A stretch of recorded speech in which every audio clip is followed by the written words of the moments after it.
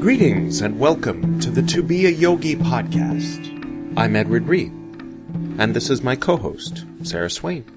Hello. Do you have any background in yoga? No, I've never done yoga. So tell us a little bit about yourself, Sarah. Okay, well, I am 25 years old. I've moved out to Los Angeles to pursue acting. I'm also a singer-songwriter. On behalf of the audience, it's nice to meet you. Nice to meet you. Thank you. The To Be a Yogi podcast is dedicated to bringing the worldwide yoga community together. We will bring you history, discuss the various forms of yoga, as well as the latest news and current events on the subject. We will also give you good book recommendations. We will bring you interviews with longtime practitioners, experts, and authors. We will also interview new teachers and those who've been at it for a while, as well as those who practice and love yoga. Our goal is for everyone in the world to have access to the knowledge of how to safely and effectively practice yoga and meditation. Safely.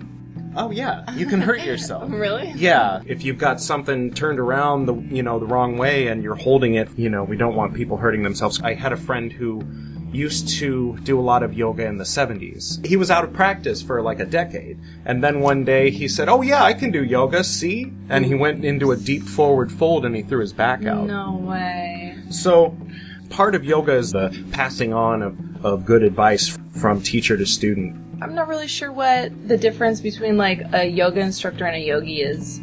If you can teach the yoga poses, then you're a yoga instructor or a yoga teacher. A yogi is one who embodies yoga, who practices yoga. The classical definition of a yogi, like for example, there's a book called Autobiography of a Yogi by Paramahansa Yogananda about the path of the yogi. There's the 5 yamas, for instance, and the 5 niyamas. Non-violence, non-lying, non-stealing, sexual wisdom. Often people interpret that as chastity or abstinence. But others will say it just means be faithful and don't be an idiot, with your sexual energy. Right. And then aparigraha, which is non-coveting, non-clinging. It's sort of that Buddhist concept of not being attached. Then there's the niyamas, which are cleanliness, contentment, remaining in a state of contentment and serenity, even regardless of whether times are good or not. And then tapas, which is the burn. You're staying a little bit longer than is comfortable for the sake of growth, for the sake of moving through and beyond resistance. So you want to get beyond your comfort zone. The fourth one is self-study. So you're watching yourself in present time. You're vigilantly aware of your own reactions, your emotional responses, everything that's going on with you. The fifth niyama is surrender to God, surrender to Ishvara. Ishvara pranidhana. Allow yourself to be an expression of the universe, one of many expressions of a harmonious universe. The third limb is where you get into the poses. It's called asana. The fourth limb is pranayama, which is conscious breathing and breath control. The fifth limb is pratyahara. The withdrawal of the senses. So you withdraw the senses from the outer world, and then you focus them on the internal. Next, concentration, dharana, so it's the mental focus and concentration. Then, dhyana, which is meditation. That's the word that's translated as Zen in Japanese, Chan in Chinese, and meditation in English. And it's basically the meditation state that you achieve after you've perfected all those others. And then from there, samadhi.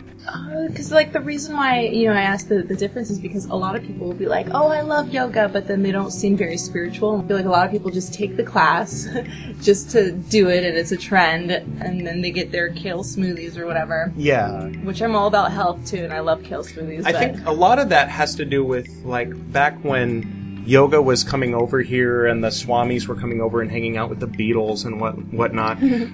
Someone asked Marilyn Monroe what her secret was and why she had such great legs, and she responded, yoga. Oh, wow. I know that. Yeah, so it became very popular for people, housewives and whatnot. And men were certainly glad to have their wives off doing something that would make them look like Marilyn Monroe. Yes. But they tended not to go themselves, and that's how you end up with kind of a, and that's an interesting point, because the man that I interviewed made a distinction between the Hollywood yogis, Hollywood yoga, and real yoga.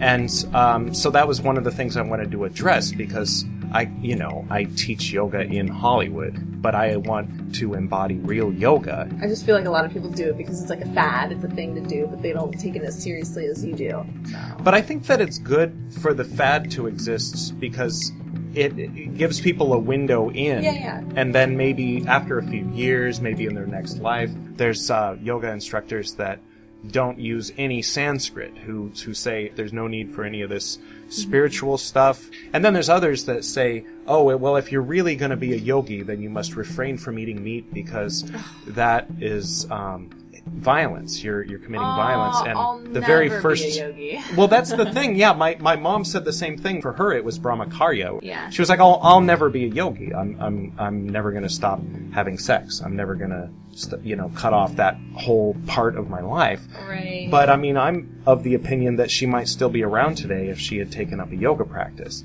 I want to be a vegetarian, but I'm not.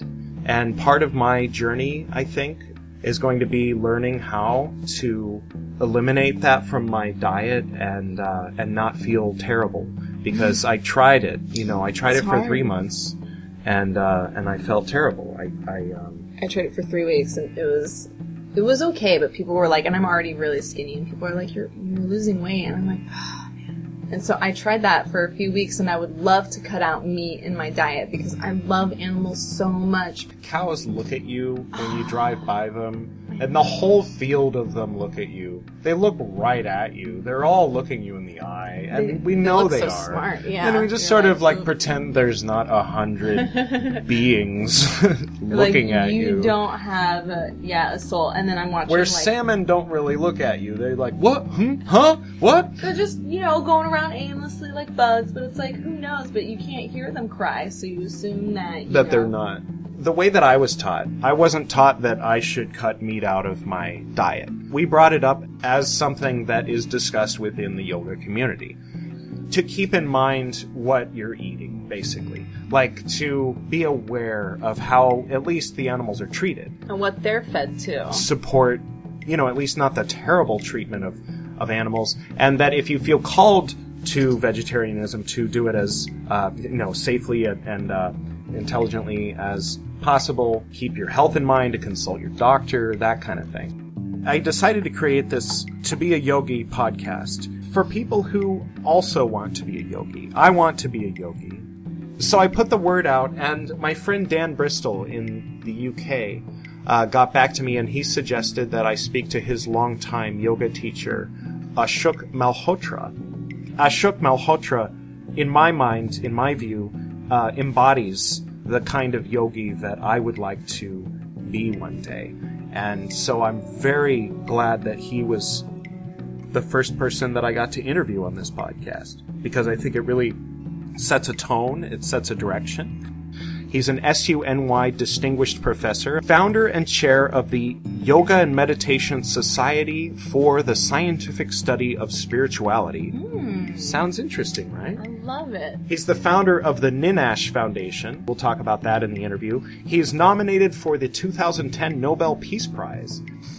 Let's go ahead and get to that interview. Hello, Edward. Hello. How do you pronounce Ashok Malhotra. Does it have a meaning? Yeah, but Ashok means the greatest king of India. He spread Buddhism all over the world in 261 BC. Nice. Because of King Ashoka, you had Buddhism. Because if you're practicing Buddhist meditation, I think it's King Ashoka who started the whole thing in 261 BC. So Ashoka means the king of India, the greatest king of India, who unified the whole country. Secondly, Ashoka also means one who takes away all your worries, all your stress, all your strain, all your anxiety, and so forth. So that's what Ashok means, and many other things. There is an eternal tree in India which is called Ashoka tree. And then Malhotra means Malhotra. Hot actually means one who sits on something. And Mal means one who takes away all your worries. He sits on this very comfortable Padma Asana. Malhotra, another meaning is one who sits on a lot of money. It's a beautiful I'm not name. sitting on a lot of money. Mal means money. Hotra, because most of the Indian families who are Hindu families, they are called, when you're going to get married, they say, what's your gotar? Hotar means one who sits on. That is, what's your lineage? Where are you coming from? Who's your person who started your whole clan, whether you're a Kshatriya or Brahmin or, scholar or you're a warrior, where did you come from? So that's a Hotra. So these are the fighters who used to fight on long time ago, what is now called Afghanistan-Pakistan border, near Kandahar.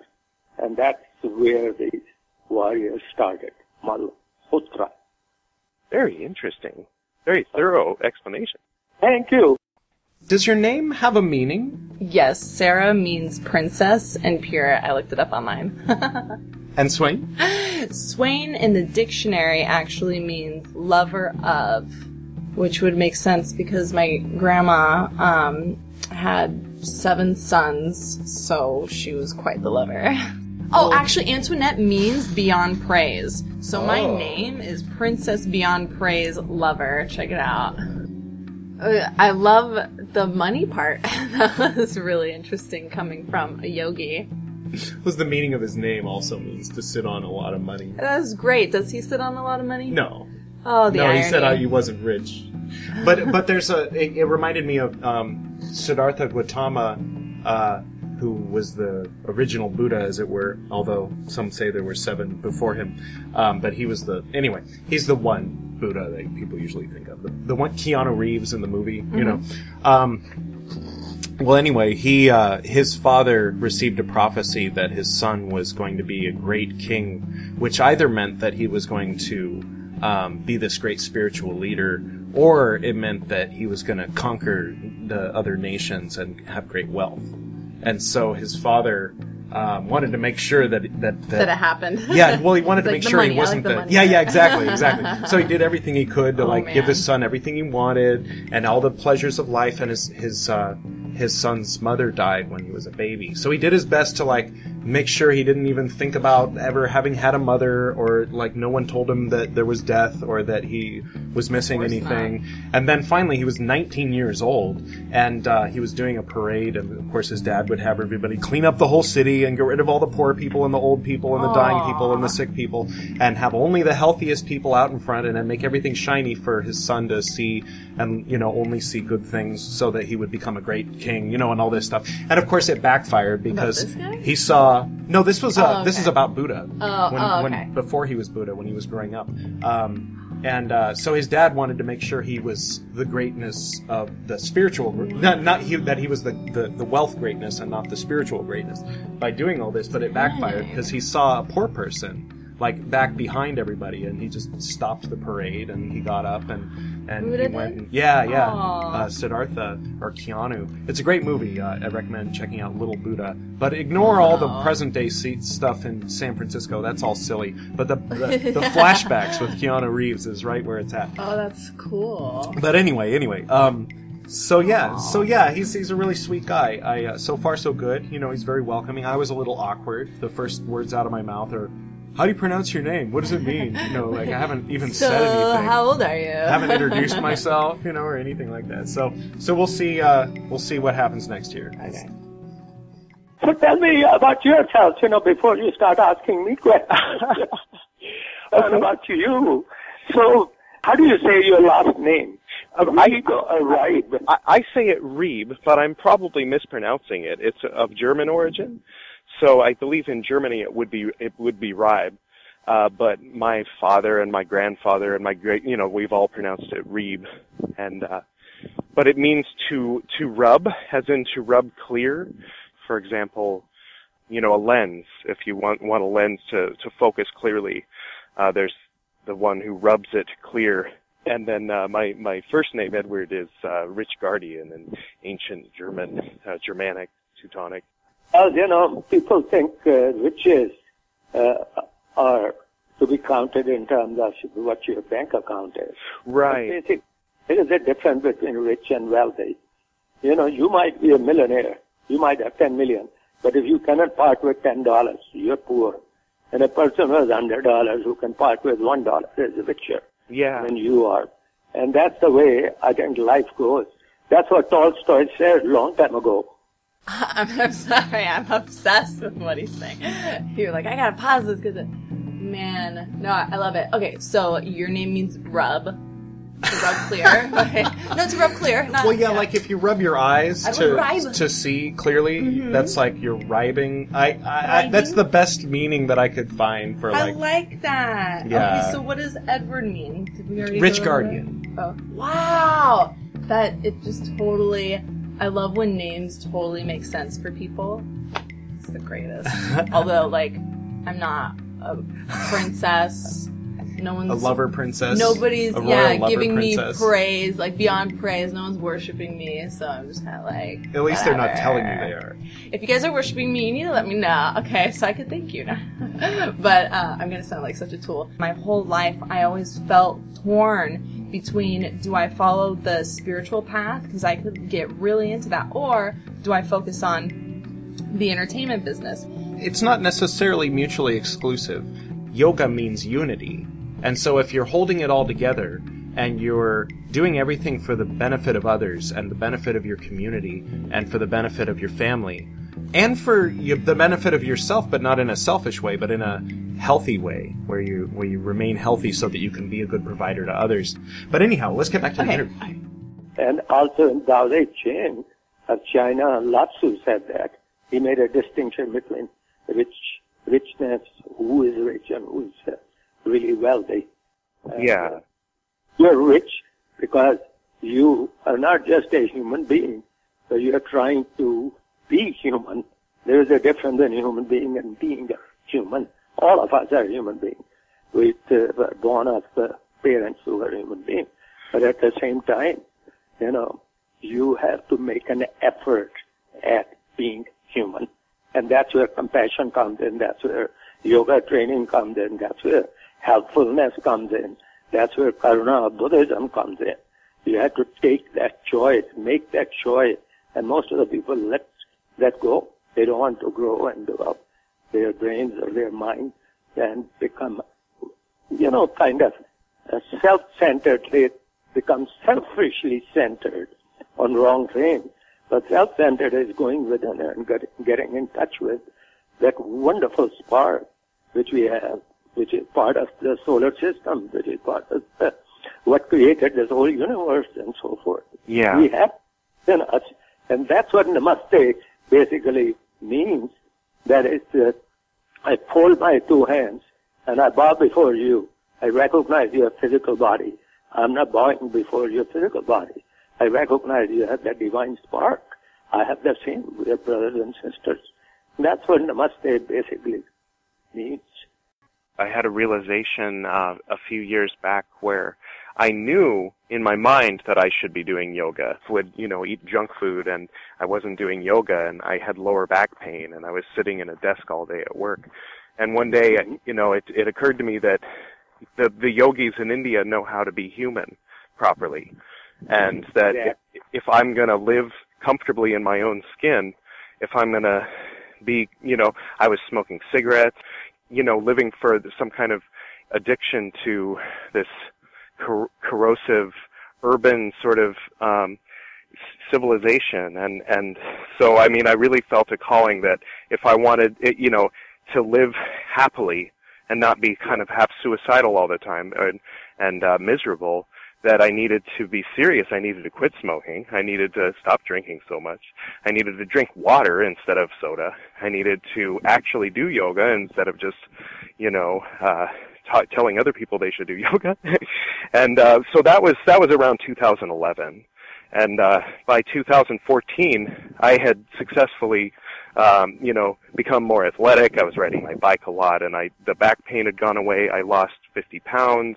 I was doing yoga twice a day, and so I became a yoga instructor. I went through the 200-hour training, And so then I started teaching, and now I'm reaching out to people who can help me, because I want to be a yogi, and I don't want to be a false yogi. I don't want to be a false yogi. I don't want to say I'm a yogi but not really be one.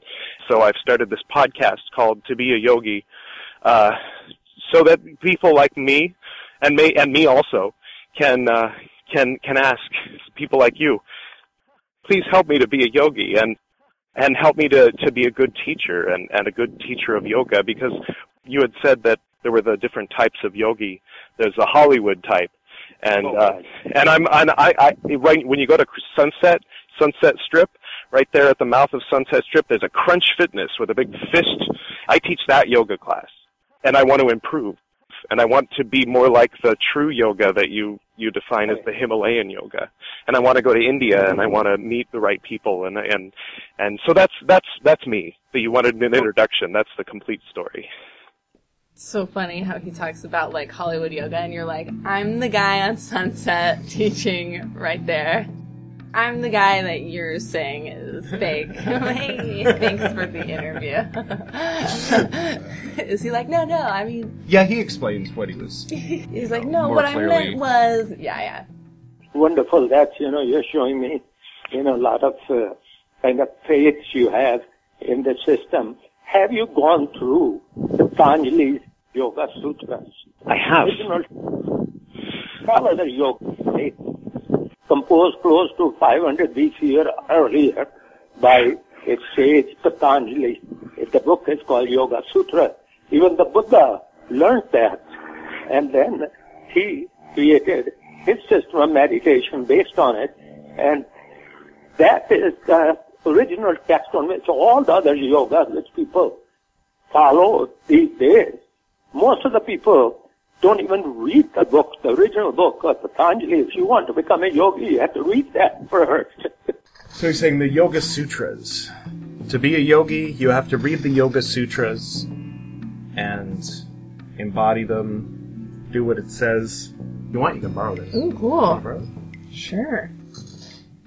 Yoga Philosophy, Chapter 2, or Part 2, is on Patanjali Yoga Sutras, the 4 parts to it. Parts are, the first is your Samadhi Pada, then that means the goal and the meaning of yoga, the aim of yoga. Second is Sadhana Pada, which is the method, Ashtanga Yoga, Kriya Yoga, and how you utilize what we call, Vinyasa Yoga, how you use pranayama, how you use asanas, physical postures. And what happens with most of the people again, I read the book. Samadhi is like the last step. You remember I was going over the 8 limbs of yoga? Mm-hmm. And Samadhi is basically the oneness that you experience when you're harmonizing between kind of microcosm and macrocosm.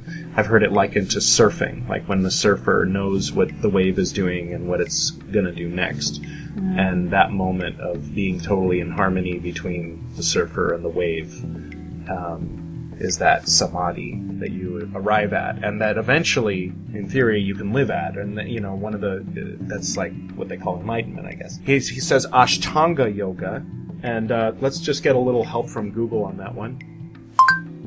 Ashtanga Yoga is a system of yoga reported by the sage Vimana Rishi in the Yoga Corunta, an ancient manuscript said to contain lists of many different groupings of asanas, as well as highly original teachings on vinyasa, drishti, bandhas, mudras, and philosophy. She's so smart. Wow. And then he said Kriya Yoga. That one I can tell you a little more about. They teach that up the street at Self-Realization Fellowship, which I mentioned earlier. And it's one of the ways that you can raise the Kundalini. It's exercises toward that. You have to, of course, become a pure vessel in order to do that. They don't even, if they have read it, they don't understand it. They think because they can do 20 asanas, physical postures, and some breathing exercises, and they're masters of yoga. No. To be a yogi means you have to go beyond all this, and perfection of Ashtanga Yoga, which is discussed in Part 2, called Sadhana Yoga, Sadhana Pada. Then Part 3, all the powers you are going to be getting because you're perfecting. Samyama.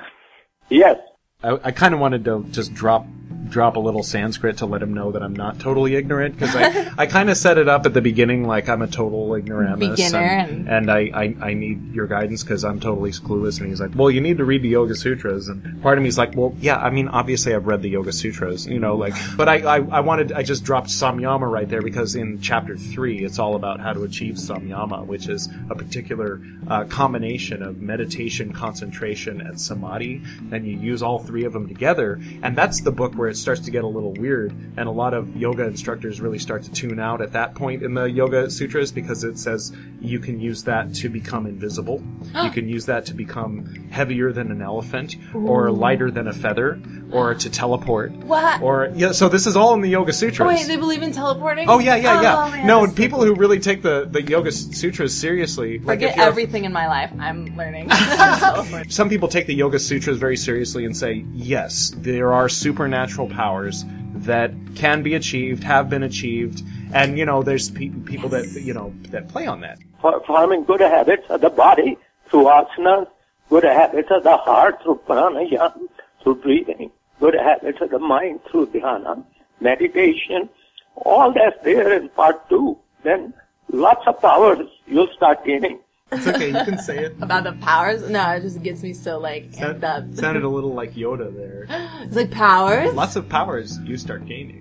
And so, does he talk about what powers he has? He doesn't talk about it, but it's all in the Yoga Sutras. Look at him. He's the powers he has. Really no, I think that's one of those things where, if you have the powers, you won't tell anyone you do. I used to tell people, I was like, I had, but I don't even want to say it here because I feel like people would think I'm crazy. So maybe for another podcast. Okay. Yeah, I have the esoteric podcast. Yeah. Okay. You become very sensitive to other people's needs, other people, you care about them, and so forth. And then the last part is, what's the final goal of yoga? The final goal of yoga, of course, is to go beyond all these powers to get enlightened. That's why I try to make that distinction when people say, what are the different kinds of yoga? There are more than 800 different kinds of yogas, but they are coming out of that Patanjali Yoga Sutras. And the 4 which I mentioned, that's just, I just mentioned in Hollywood. They are going to include all the physical fears, asana, and that gives you beautiful body. It gives you restful sleep. It gets you away from your addictions. I'm not saying there's anything bad about it. It's great that people are doing that. You also do breathing exercises, pranayama, and that's what the Hollywood people did, and it's amazing. And I think we should keep doing that.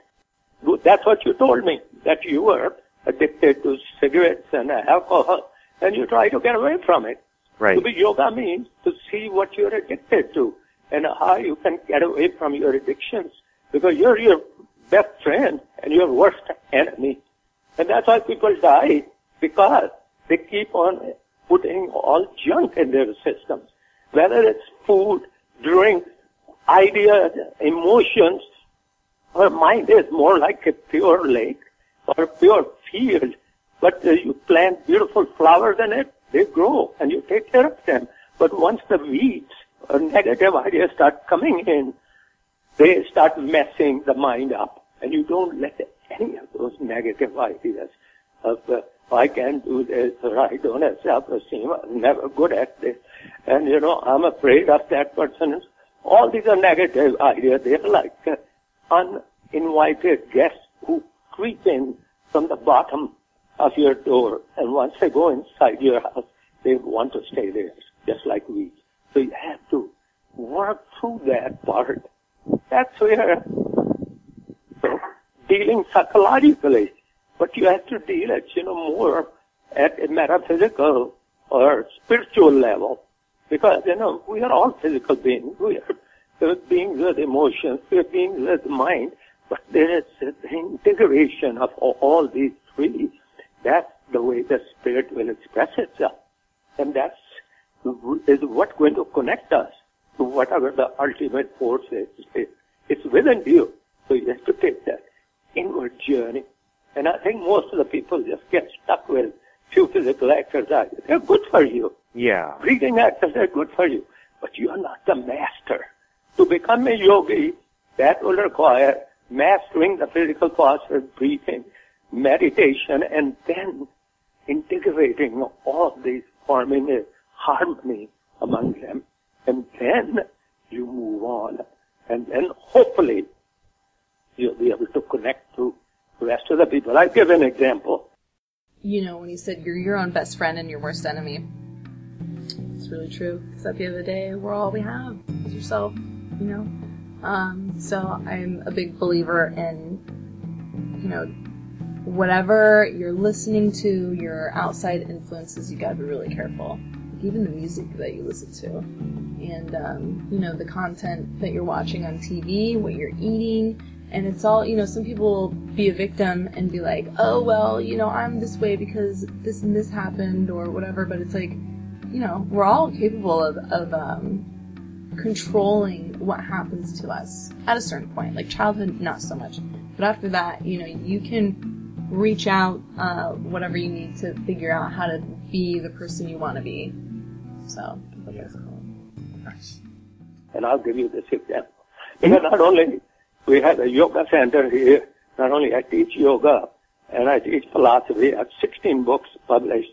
And I also, with the help of many, many people in our community here, we set up 6 schools in India for the poorest of poor female and minority children. And I had taken 300 students with me to build these schools, giving them free education. And every year, December 25th to January 20th, I go to India with a group of people, and I give a kind of talk to 1,000 kids and their parents sitting there. And this was this January. And so I usually give them a talk on compassion, you know, how we can help. And this time I thought, let me make up something, you know, which is very to my heart. And I asked the people there, and I said, why do you think we have 4 parts to our heart? And of course, 1,000 people sitting there, they were watching what I was going to say. The first heart is for me to take care of myself so that I do exercise, I do yoga, I eat right, drink right, get away from all the addictions. And I think that's the first part. But then there's a second part. If I'm healthy, I have to take care of my family. Second part says take care of them the way you take care of yourself. And the third part is for all the people of your country. You live in a country, and what you want for yourself and your family, you want it for other people in your country. And the fourth part is the most important one. What you want for yourself, your family, as well as for people of your country, you want it for all the people on this earth. And that's the fourth part. And we are messed up. We emphasize only the first part, and we become selfish, self-centered. That's why we have all the problems of this earth. And so, you know, that's what yoga is teaching us. Use all the 4 parts of your heart. Create a balance among these 4 parts. Be generous. That's what life is all about. Moving on. I'll never know what life is all about. He's like, that's what life is all about? I'm like, yeah. Just kind of to go back to why I feel torn between the entertainment industry and, you know, the spiritual path is that I feel like you have to have some sort of ego to, like, want to stay in that field, you know? And if I was completely spiritual and gave all that up, I wouldn't have the desire for anything besides, you know, being in the moment. And, you know, you let go of all the desires of being successful because, you know, you're already just really happy. And I guess that's what life is all about. On the other hand, though, if you have let go of, for example, the desire to achieve fame, you've let go of the desire to even please the director, then you will probably be a better actor. You know, if you've gone through the internal processes, if you're there because you need to be there, that's one thing. But if you're there because you choose to be there, because you want to be there, then you're free. You know. Does that make sense? Yeah, I just feel like a lot of us have the desire to perform because of the reactions that we get from people. Right. You know, like when you're on stage and you make the audience laugh. It's like, I'm not sure if I enjoy making them feel joy and laugh, or if I enjoy that I'm making them laugh and like, oh, I did a good job. Like, Right. sometimes I wonder where, like, the root of me enjoying to perform for people comes from. If it's selfish, or because I like to give. Or is it, you know, both? Like, it's just this exchange. Sometimes I run into that when I'm teaching, where if I teach a really good class and I get a lot of really positive feedback, and then I feel like, oh wow, that was great, but then the next time I go teach, maybe I don't get any feedback at all, and then I feel like I've lost something, or that I'm like, and then I come home and it's like, how was class? And I'm like, oh, it wasn't very good, and like maybe it didn't excel as much as the other one, or it didn't hit. There, nobody felt compelled to tell me it was a great class, But, again, it's with the ego, with the clinging, with that Buddhist concept of that your desire leads to your own suffering. So if you're desiring attention, then lack of attention is going to cause suffering. But if you let go of the desire, then you can have attention. It's just not going to cause suffering. It's just something to think about. Yeah. A lot of actors come to my yoga class. I bet.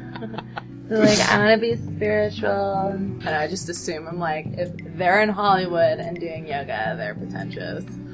Just kidding. No, there are a lot of spiritual. Okay, let's keep. So I think most of the people don't read yoga. They read it, but they get stuck just with exercise. They think that they are the ones who are masters to become a yogi. You have to not only teach all this to others, but also feel for them. Be a helping hand there. Be like the Buddha. Be like Jesus. Be like Lapsu. Be like Moses. Those are the ideals. Those are the yogis we are talking about. I think, we forget why all these people are prophets, because they went beyond themselves. They tried to look at themselves in terms of all humanity. And then they said, okay, thing, he did, fine. But first I take care of myself. I stay healthy, and I keep my family healthy, and my country healthy, and then these are all Yeah. are going to get the same treatment which I give to myself. And most of the people don't even treat themselves right. Like you said, they smoke a lot, and they drink a lot, and they have the wrong kind of emotions, wrong kind of ideas, and they mess themselves up. That's why we have the most stressed out society. 21st century has given us that, because we are very selfish and self-centered. And yoga says, let's get out of that. That's the balance part. Yoga is the balance part. And that's what it's all about. But reading it and sitting down and working on it in your each day, how you relate to others, how to relate to yourself, and how you relate to your neighbor, how you relate to your students, and so forth. Be honest and be clear. Be ready to help them. And I think if you look at the life of the Buddha, when he said karuna, compassion, there is, when I breathe in, when I do the yogic exercise, I've been doing it now for 45 years and or more. And when I breathe in love, and I tell myself all the love I ever received from my mother, from my father, from my siblings, from my teachers, from my friends, from my professors, and the love in a different way, all the books I have ever read, because they contributed those so that I can be what I am today. So all the love which has been showered on me. So I breathe that love in, and when I breathe out, and that's my mantra, compassion, I change it. I'm going to spread it, broadcast it, as much as I can. That's and beautiful. I have to see that I am. It's just like the rays of the sun. When you look at it from sun's point of view, our earth is like one among billions of tiny little rays. That's how big our Earth is. And we are just, even on this Earth, we are even tinier than the tiniest cell when you compare it. So we are all connected, and we are part of that. Sun is the smallest kind of star there. And all our sun and our solar system is just like a little cell on the body of our galaxy. Galaxy is a cell on the body of our universe. Our universe is a cell on the body of multiverse. And then the power supports all this. And that's also far away, but also it's within you, within me. And yoga is saying, let's tap that. Let's get to that power. And you have the technology, you have the art of sculpting the body, sculpting your emotions, and sculpting your mind to move in that direction where you get in touch with what lies behind the sensations, feelings, emotions, passions, ideas, images, ego, values. That's what we want to go in the back, which makes possible all this. That is the connection between us and that ultimate universe out there.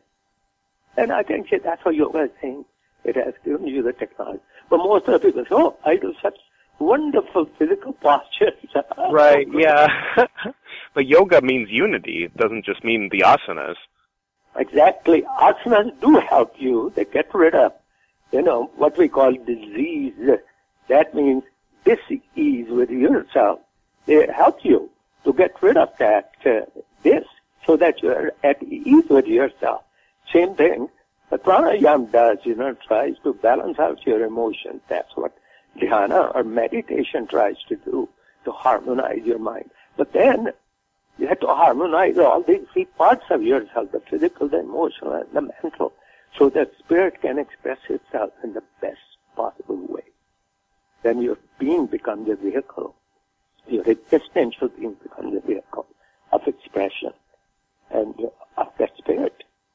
And I think, most of the people do not want to take that step because they become a little bit too egotistical. They say, oh, I can master all these different asanas. Yes, you can. So that's okay. That's great. Then master your emotions. Okay. Master your mind. Good. But now you master all this and forget that you have mastered them. That's the hardest part. Yeah. Yeah.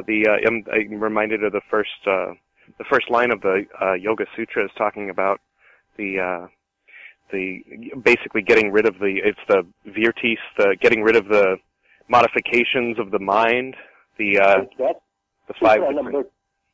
Sutra number 1 is Atha Yoga Anushasanam.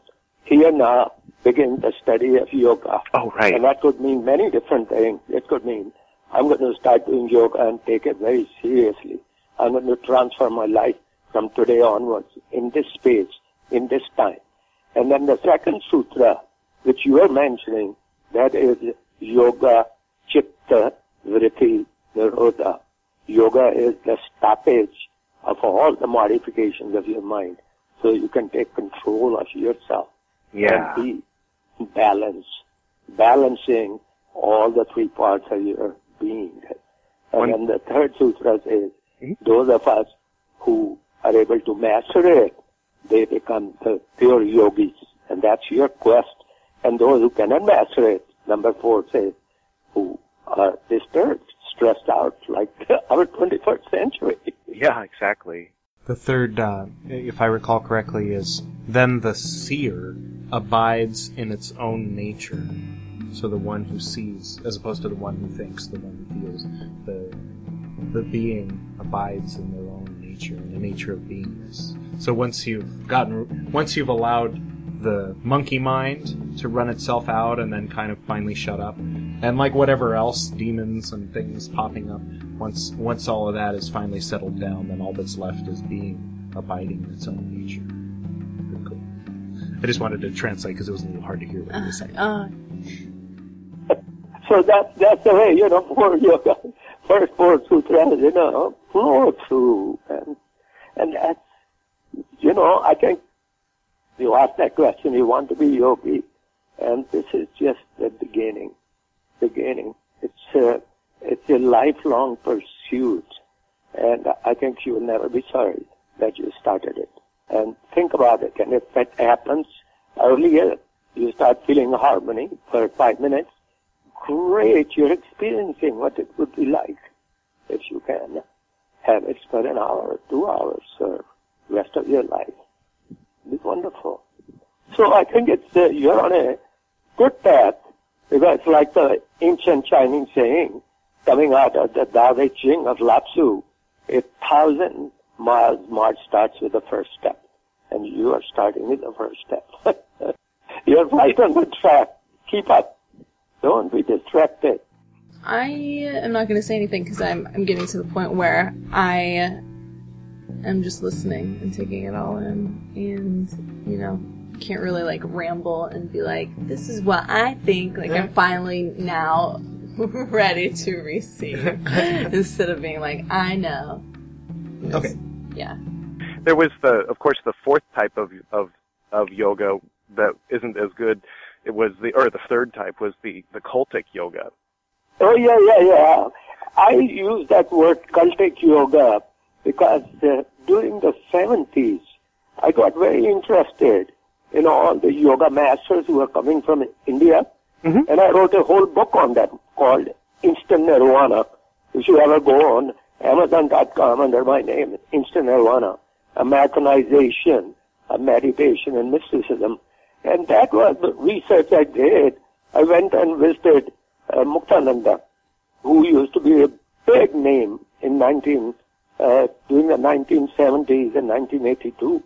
And now they had a Siddha ashram close by Liberty, New York. Then I met with Swami Rama, who was a big master who could control, mental waves, and he could move objects from a distance. Yeah, my dad was a student. You don't know that? Yeah. Right, Swami Rama, he had a spiritual institute in Rishikesh, where the Beatles had gone, in 1964 to see the Maharishi. So I took the group there and met with Swami Rama. And Swami Rama gave me a kind of status. He said, today onwards, I'm going to call you Swami Rishikesh Ananda, the joy of Rishikesh. Anyways, I never used that kind of name.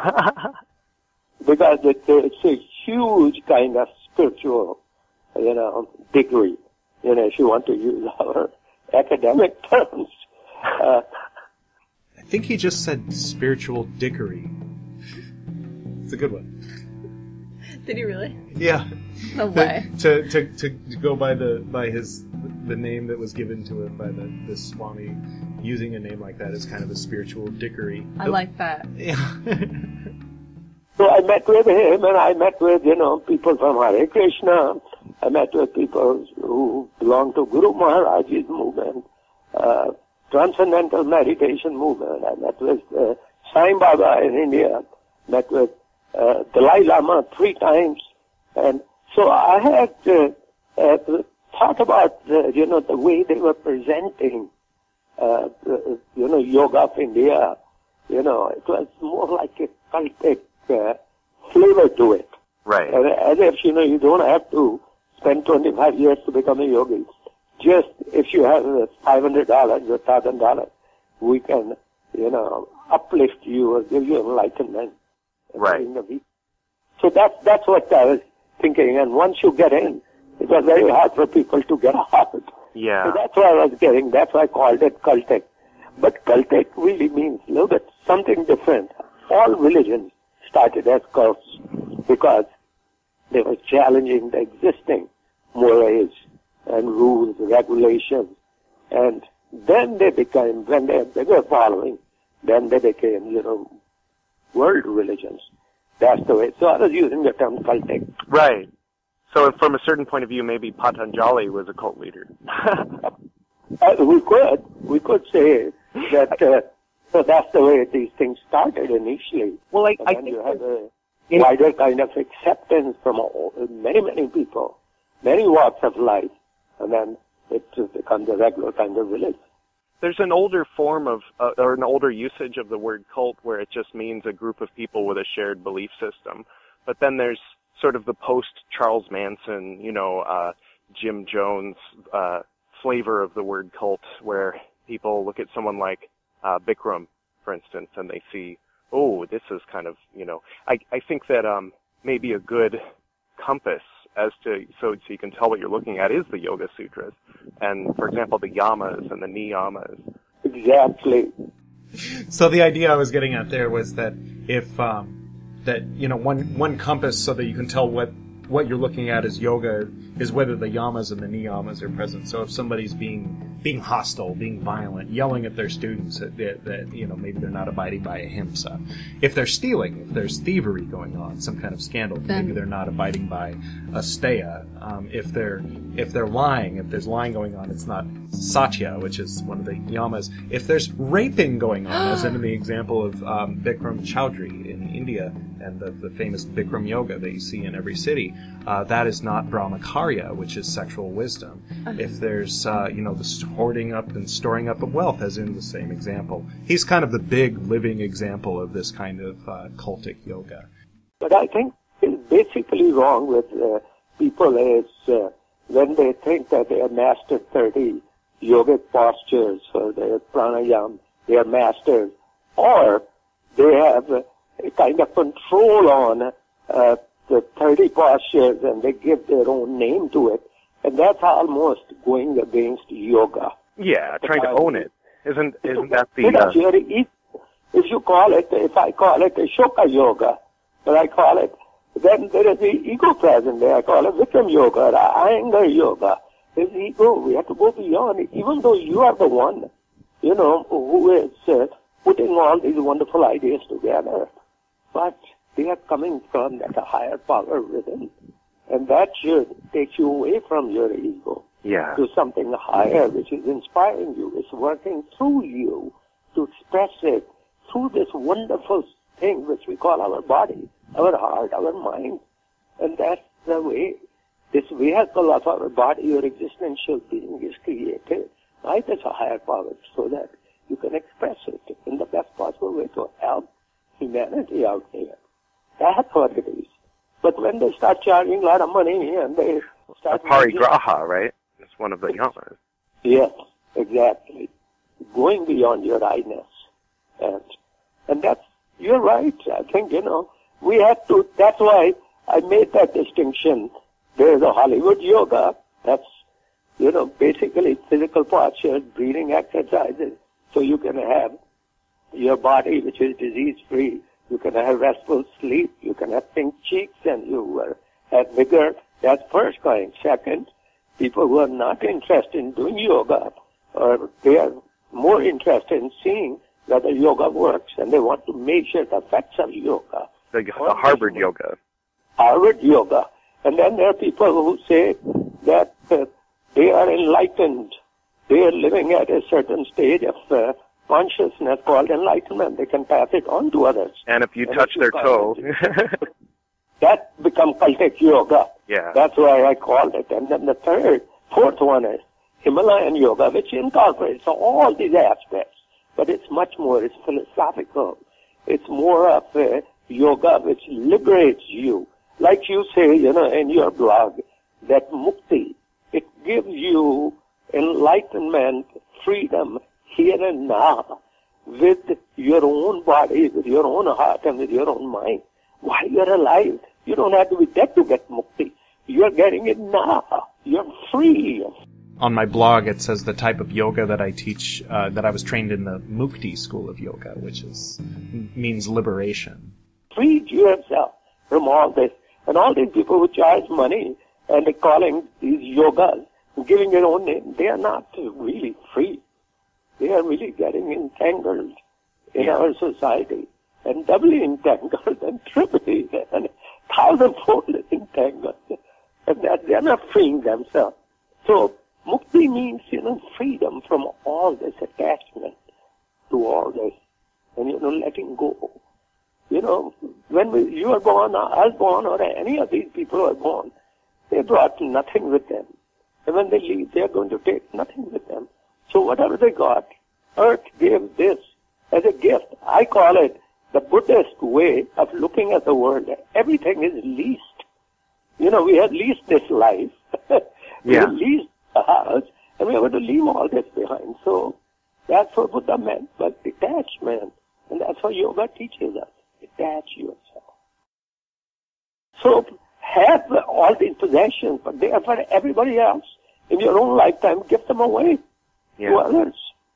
And that's the important part, including your ego, is that. And yoga is emphasizing that. Then you'll be unified. Then you'll be enlightened. Then you'll feel the ecstasy.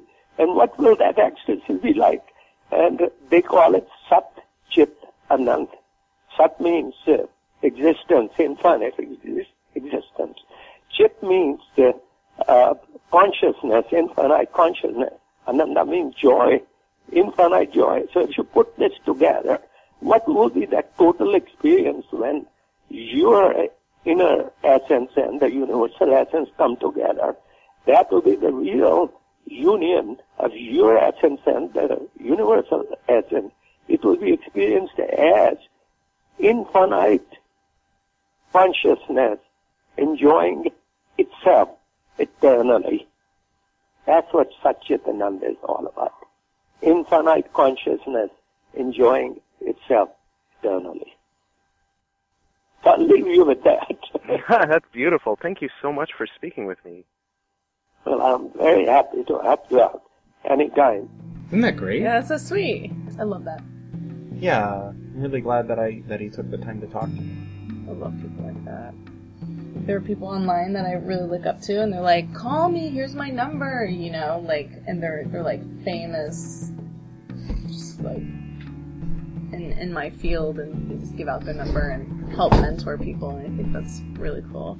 Yeah. And if you have questions, you want to talk to me, and we can, talk, discuss. And if you have some of your disciples, who want to, they can send me an email, and I'll try to respond to them as much. Thank you. And you're welcome, and tell them they should go and check out, all those yoga tapes I have. It's Ashok Malhotra in discussion.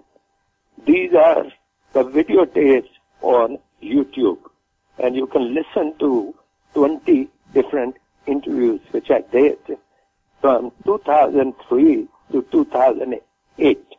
And these are free because it's a free service to humanity. And they can also, while they're checking that Ashok Malhotra in discussion, they will also see one of my videotapes where I am teaching a class with 60 students from SUNY at Oneonta, and I'm giving yoga session to these 60 kids and adults for 52 minutes, and they can do yoga with me. Oh, my wife. That's why we are here, to help people, just like Wikipedia is giving us all that knowledge. We are here, the yoga teachers, yoga instructors, yoga professors, yoga students, to help each other and bring peaceful world order. That's what we are here for. Late December, I'm taking my family and a number of people to visit India. As I told you, we have a foundation called the Ninash Foundation, Ninash, Ninash Foundation. That is www.ninash.org. This is a charity through which we build schools for female and minority children of India. And we started this in 1996.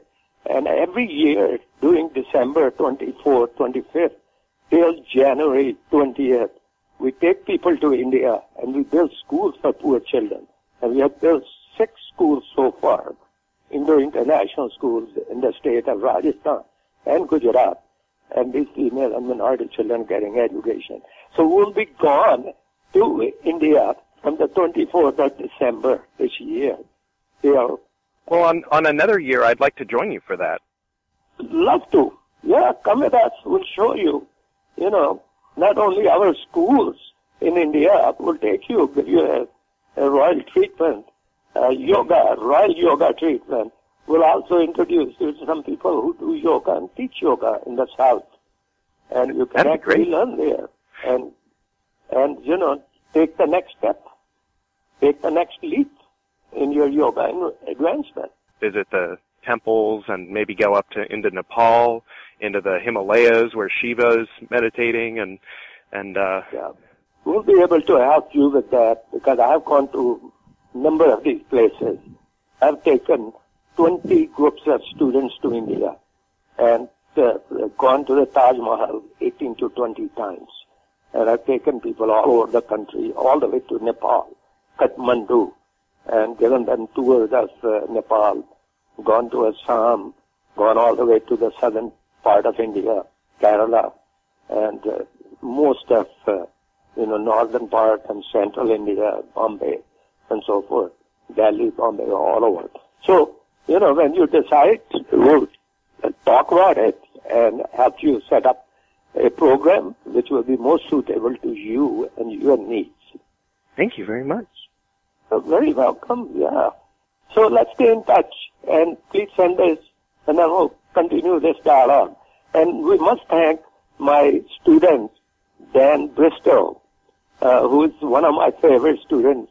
He actually was my teaching assistant when he was here as a student like 20 years ago. And Nice. he helped me write that book on an introduction to yoga philosophy. There's a lot more I want to ask you about, but maybe not today, about the scientific study of spirituality. Yeah, I'd love to talk to you about it. That's going to be like my next kind of work. But I also publish a journal on yoga, and this might be the second volume. I might work on it, and we can talk about it. And maybe we'll ask you to contribute to it. I'm very interested in that, in especially neural biofeedback. There's that headset called Emotive where that measures your brain waves, and you can see the alpha waves and the beta waves that come from different, from meditating for long periods of time, and it's all very fascinating to me. Yeah, there is a book by this Dr. James Austin, and it's called Zen and the Brain. And it's a book published by MIT Press. And Dr. James Austin sent me that book. I reviewed it for a philosophy journal, Philosophy East and West from Hawaii. And so I wrote a very positive review because this guy, he was a neurologist in Colorado. And at the age of 62, he retired because he had gone to Japan and he was studying some of these monks who were doing Zen. And Zazen. And so he got involved with Zazen and became a monk himself. And so he was a neurologist who got so much into Zen that he almost could be regarded as a monk. And he wrote this book about it. It's a long book. It's like 600-700 pages long. But that will be a great book for you to read. Zen, the Brain, by Dr. James Austin. And this guy is still alive. He's 86 or something. He came and spent 3 days with me. We played tennis and I learned so much from him. He was just brilliant. Amazing. Maybe I can get him on the podcast. Yeah. That's cool playing tennis and learning from another guy. 85, that's pretty cool. Dang. So, his name is Dr. James Austin? Is it James? Yeah, I think that's what he said. So I was like, or Jane Austen. Jane Austen. Jane Austen's a doctor? So I just want to make sure. I was like, I think it's James. Yeah. For everybody else. So that's cool. I like how, he's very involved in the scientific community and the scientific, kind of the contact point where maybe spiritual practices such as meditation and that kind of thing, and the effect on the brain is being studied, and so he's actively involved in that. I always thought that science and spirit went hand in hand, and sometimes when I talk to people about that, they think I'm crazy. They're like, no, that's like not really related at all, because some people who consider themselves very logical, and if they're thinking of science, they think that there's no such thing as spirituality, but it's like the more that you look into science, it just makes sense that there's like something else, that's creating all of it. Well, yeah, and then science will tell you that atoms pop in and out of, into other universes, like as if that weren't just as far out as, some idea of the spirit. And they don't really address kind of the nature of the actual consciousness. Like they can talk about how a brain works, and and still there's a lot we don't know. But as much as we know, we can study how a mouse brain works as opposed to a human brain, and say we're self-aware and the mouse isn't. But they never actually get to the who is it that's looking out. What is the nature of that? And there was one scientist that I heard, I think he was on TED Talk, and I kind of really liked what he had to say, and it seems to resonate with Indian philosophy, is that one of the givens, one of the predetermined kind of one of the natural things that are built into the way the universe works, like space and that kind of thing, is consciousness.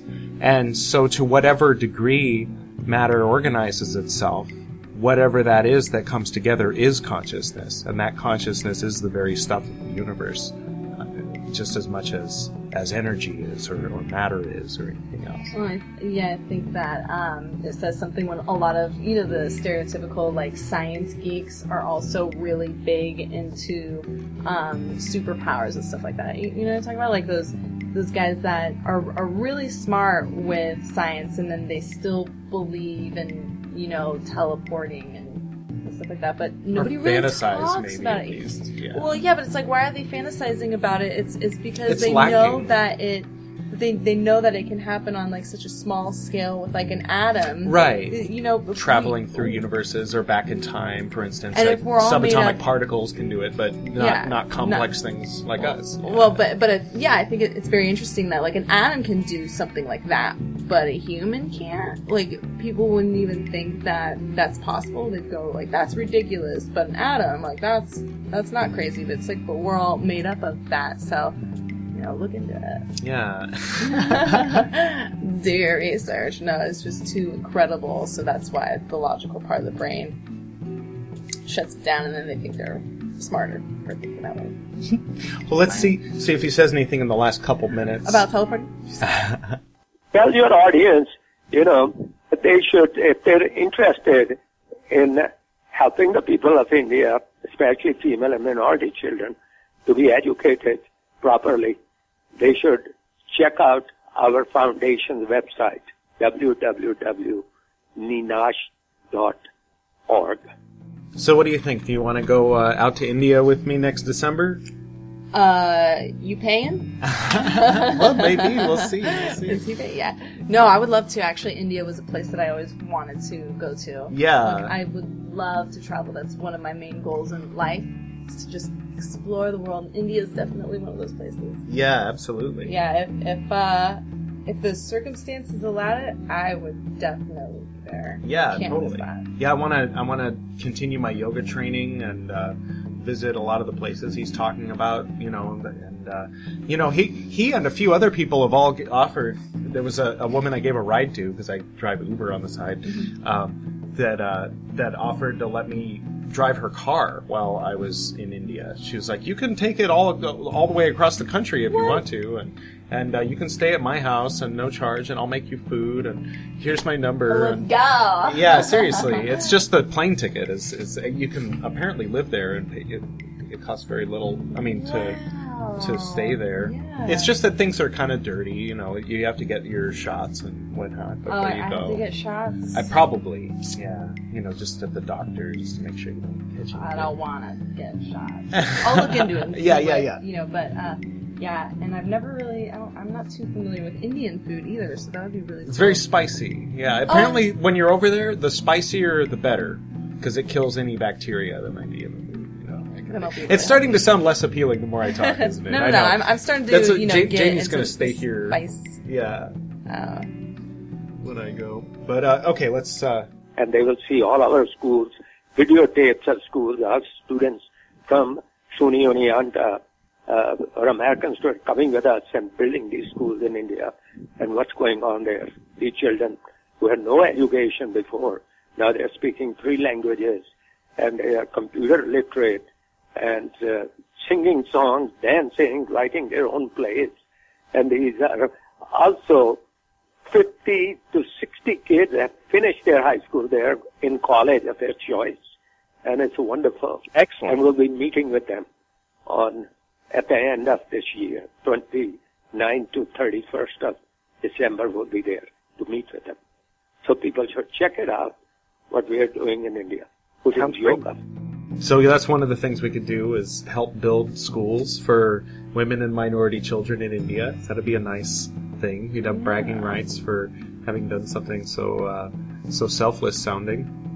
Yes, put on my resume. I help, but no, that would be such a cool story. It would be a very soul-enriching experience as well, no doubt. Yeah, let's not forget as that. well as the reputation, the... Be like, I didn't just come over here to do it so I can tell everybody that I did it and pat myself on the back. Yeah, look at me over here being humble. Yes. Well, when you say minority children in India, like minority here in America usually means like different ethnicities that aren't white. Yeah. So what does minority over there mean? That is a good question. I'm not entirely sure. It'd be interesting to go and find out. How long do you plan on going? When I go to India, I'm going to go kind of indefinitely.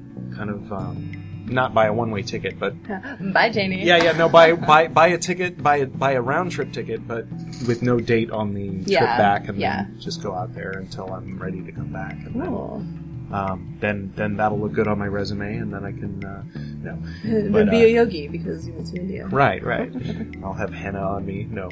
That'd be cool. Oh, that sounds so exciting. Yeah, no, it'll be fun. Does it snow over there during... Probably in some places, definitely. I think we saw a video where there was snow on the Monkey Town. They have a Monkey Town. I've seen that. You posted It's in the middle of the pictures, desert. right? Oh no, that was in Japan. That was right. That was the Jigokudani Monkey Park. There's monkeys everywhere. But that's Yeah. Okay, let's see if there's anything at the very end here. Excellent work. Would you care to give a name to the episode?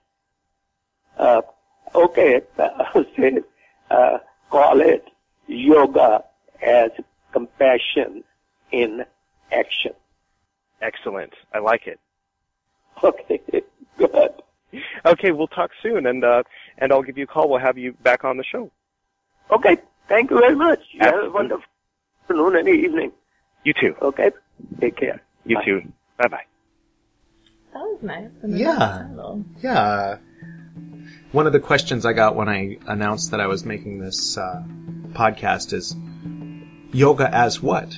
And I was thinking, that's an interesting question. The more people were asking me about what specifically I was going to be focusing on as far as yoga, the more it made me wonder, like, well, what do you think I should be leaving out? So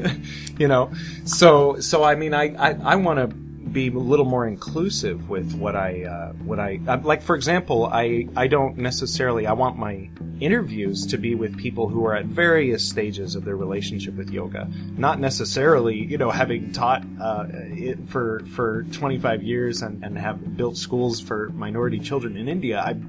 It's great that this was my first guest, but I'm hoping that it won't intimidate anybody who might otherwise have considered calling in. Please do call in. As I mentioned before, call in 626-367-9254, and we can talk about doing the interview, or we can just jump right into the interview at that time. Yeah, there are always different kinds of people being interviewed at many different levels that would really benefit the audience. So Yeah. yeah, And I think it was good to have someone who isn't very experienced yourself, like here, along with...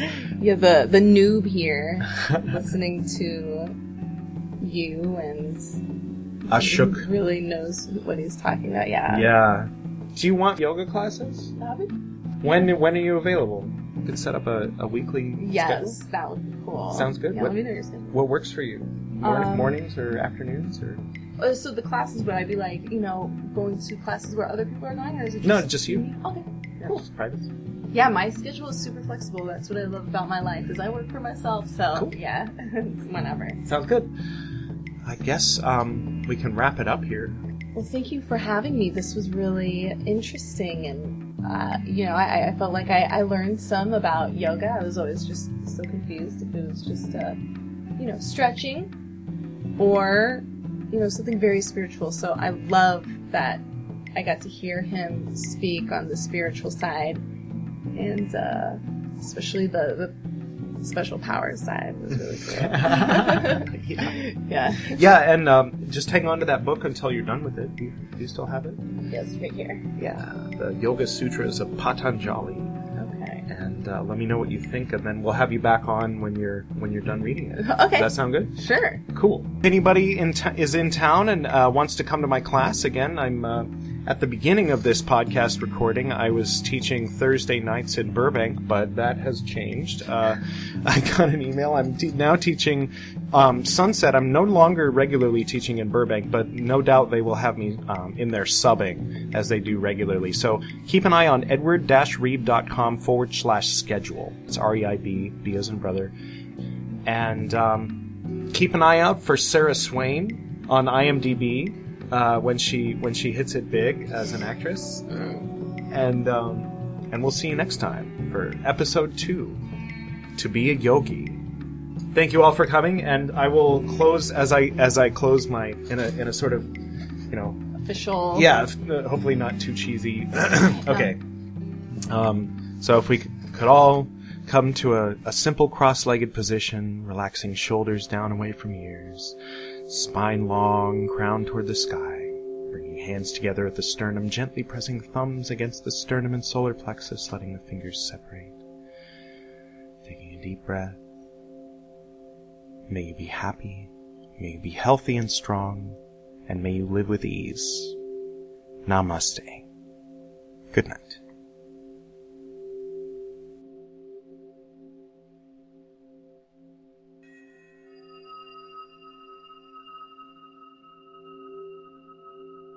Special thanks to Spirit in Stone for the use of their track, Isn't All One. Thank you for coming by. Thank you so much for having me. Cool, You're cool. the best. Certainly. All right, see ya. Okay, see.